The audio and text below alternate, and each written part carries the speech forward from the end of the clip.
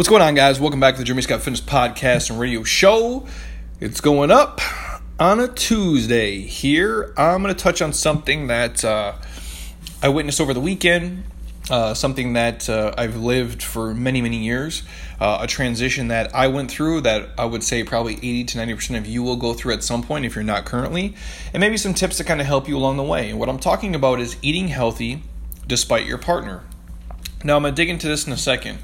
But just let me break down how we do this at our house. My wife is a rock star, super healthy, super educated, loves to learn about food and eating and everything in between. It interests her, which is great, partially probably because she lives with me, but she was an athlete her whole life, so it was an easy fit. Now, obviously, our eating and her eating has evolved from the time I met her, 10 years ago till now. We've lived together for, probably about the last 8 years, so this is a system that we have down pretty pat. And it's important that you have a partner who's on the same page as you. And my wife and I are basically on the same page. We know, when we turn it on and when we turn it off. So what I mean by that is I know if she, is doing something, whether it's like our 47-day transformation or she's just trying to lock things down because she wants to look good for, our trip to Italy or whatever it may be.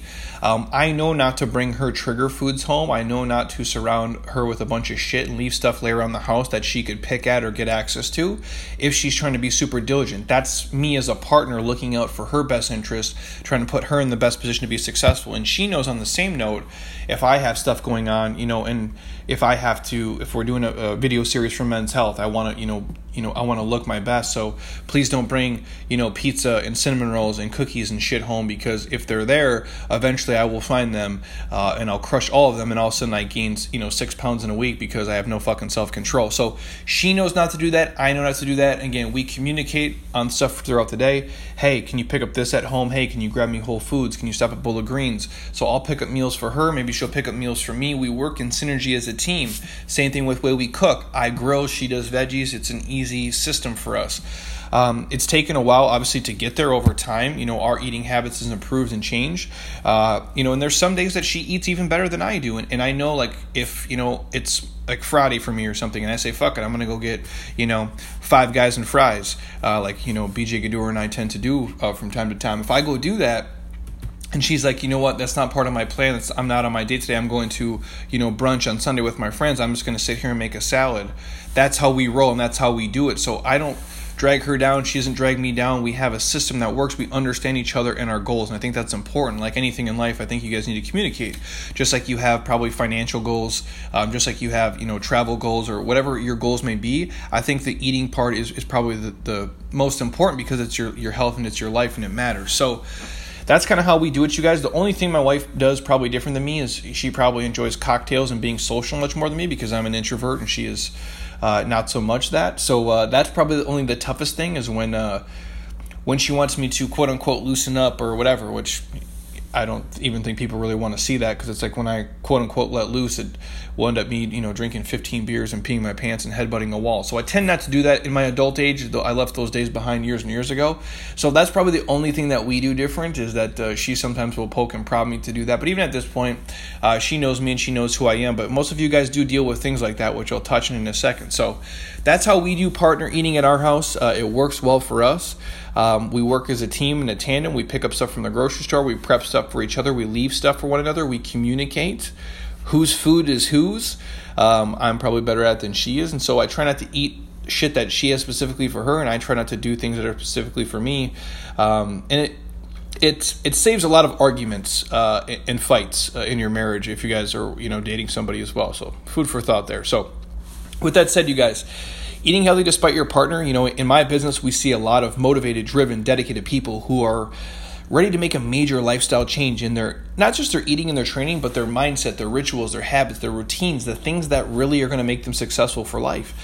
And one of the biggest problems they have is that their husband or wife is not on board with them. And this has got to be one of the toughest changes to make, is when you have a committed, person and then one person who doesn't give a shit. It's getting somebody to make a mental shift to get fit, alone without your other half being on the same page is really tough. And I'm going to share a few quick kind of hacks with you guys to ease the transition for both of you. So hopefully you can live, the healthiest, happiest life possible with still, in doing the shit that you enjoy, but obviously always within reason. So The first thing I'd say, you guys, and I touched on this a little bit already, step one would be just understand that you have different people, in the world. We're all different, and we have to understand that we have different needs, different wants, different triggers, different motivators. What triggers me is not the same thing that triggers my wife. What motivates me is not really the same thing that motivates her, and we need to understand that part of it. That the things that I can have in the house that I'm okay with might drag her down, and vice versa. And you guys have to have that talk. So if you can't have Justin's almond butter in the house because you're going to crush a whole jar, which is me, I tell my wife, don't buy the whole jar, please. Just buy the individual packets. And then if I have to be a fat ass, I'll open up 7 packets in a row, and then I have to feel bad about myself. So we have an understanding there. And if you're the person in the relationship who is the healthier eater, and you're trying to get the other person to level up, understand that they're their own person. They have to want to do it for themselves, but you also have to be the leader. You have to take 100% ownership for your efforts and your actions. And at first it's a fight, and you're going to have to go it alone. You have to understand that you have to be the standard set for your partner that they gravitate towards, not the other way around. You have to be willing to stay strong and hold your ground, and oftentimes your friends, your family, and yes, even your partner will want to see you fail. I know it sounds fucked up and it's weird, but these people want to see you fail, or they want to maybe make fun of you at first, or they don't understand it. Why are you eating this? Or why are you on this quote unquote diet? Or why are you doing that? I don't understand it. But eventually, they're going to gravitate towards you guys. You pay them no mind. You stay focused, and eventually they will come around to you. They'll see you making kick-ass progress. They'll see you looking leaner, feeling better, having more energy. And you'll be showing them, even if you don't deliberately do it, you'll just be showing them how happy you are, how energetic, how passionate, and that's contagious. And they'll see it enough, and they'll become believers. And all of a sudden they'll start asking you questions. Well, why do you eat this? Or what does that do for you? Or how do you make that? It's really simple stuff. It's just you have to be willing to grind people down. I guess I don't know how else to say it. And I'm a grinder, you guys. I am. If I want to do something, I'll grind anybody down to the fucking nothing. There's no way you're going to move me or push my will. You cannot do it. And you almost have to have that same mentality. And like, you know what? This is my goal. I'm dedicated to it. I'm really driven. And you can either get on the train or you can get the fuck off. And that's tough because you're married to this person and you want them to understand. And I think they will over time. But at first, it's going to be tough, and you have to be the person who says no at happy hour, the person who pushes dinner away, and you don't let the food pushers and the drink pushers push stuff on you. And I know it's tough. I was just at a wedding this last weekend, and awesome time, great people. But when people are drinking, they want to see you drink more. They want you to kind of be on their level in terms of drinking and doing that. And what you have to tell them is, you guys don't have the same goals as me. You guys aren't on the same program as me. You guys aren't putting the same work in as I am. So for me to throw it away, you have to you guys have to pick and choose your spots. So you tell them, I can't just throw it away for you every time you want me to. And again, they'll be like, oh, well, it's just one time, or it's just this. If I drank booze and ate shit every time somebody said, oh, it's just one time, oh, live a little, I would not be this person today. I would not look like this, move like this, feels like this. I wouldn't be able to talk like this. I wouldn't be this educated. I would not be this happy every single day. So you have to be willing to pick and choose your spots, especially when you start out. You have to stay strong, and you have to set a tone of precedence that people can level up to, and that you don't get drugged down into their world and what they're doing. So again, stay strong, you guys. Try not to hold in. Number 2. Ask for their support. Obviously, in any good marriage, communicating in anything you do, I think, matters. And so regardless of, if your husband or wife wants to make the same changes you're making, there's no reason that they can't have your back in this, just like every other area of your life. They wouldn't talk you out of, advancing your education. They wouldn't talk you out of getting your promotion. They wouldn't talk you out of, investing for your future and saving money. So why would they talk you out of being fucking healthy? That's a terrible partner if they're doing that. And you have to present it to them that way and let them know that they have to be your support system. That's what they signed up for. They're your ultimate teammate. They're your, Jordan to Scotty, or vice versa. You really have to make that crystal clear. If nothing else, they have to respect your choices and not put you in a bad situation or tempt you unnecessarily. So if they know your thing is drinking rosé and eating chocolate, they shouldn't bring it home for you as a gift unless you ask for it specifically. If they know you struggle with eating pizza, they shouldn't suggest going to pizza when they know you're starving and hangry and you're more likely to crack. They should support you and do the things that you ask them to do. Any good partner should be willing to accommodate you in this aspect of change, you guys. It's just the truth. It's really hard to do it alone. That's why I say this all the time. We have a cookbook. It's a best-selling cookbook on Amazon. Get Lean Gluten Free. You can check it out. There's a lot of cool shit in there. We put a lot of time into it, Kim and I. but I don't know if it's ever helped anybody. And the reason I say it is because there's no goal, there's no accountability, and there's no coach behind it. And the best athletes in the world, you guys, when they don't have a goal, accountability, and a coach, they tend to get out of shape and not do as well. Now, these are the best humans on earth. So if they can't do it or they struggle with it, it's going to be really tough for you to do it without a goal, accountability, and a coach. And more importantly, a strong inner circle community and a support system who wants to see you be successful.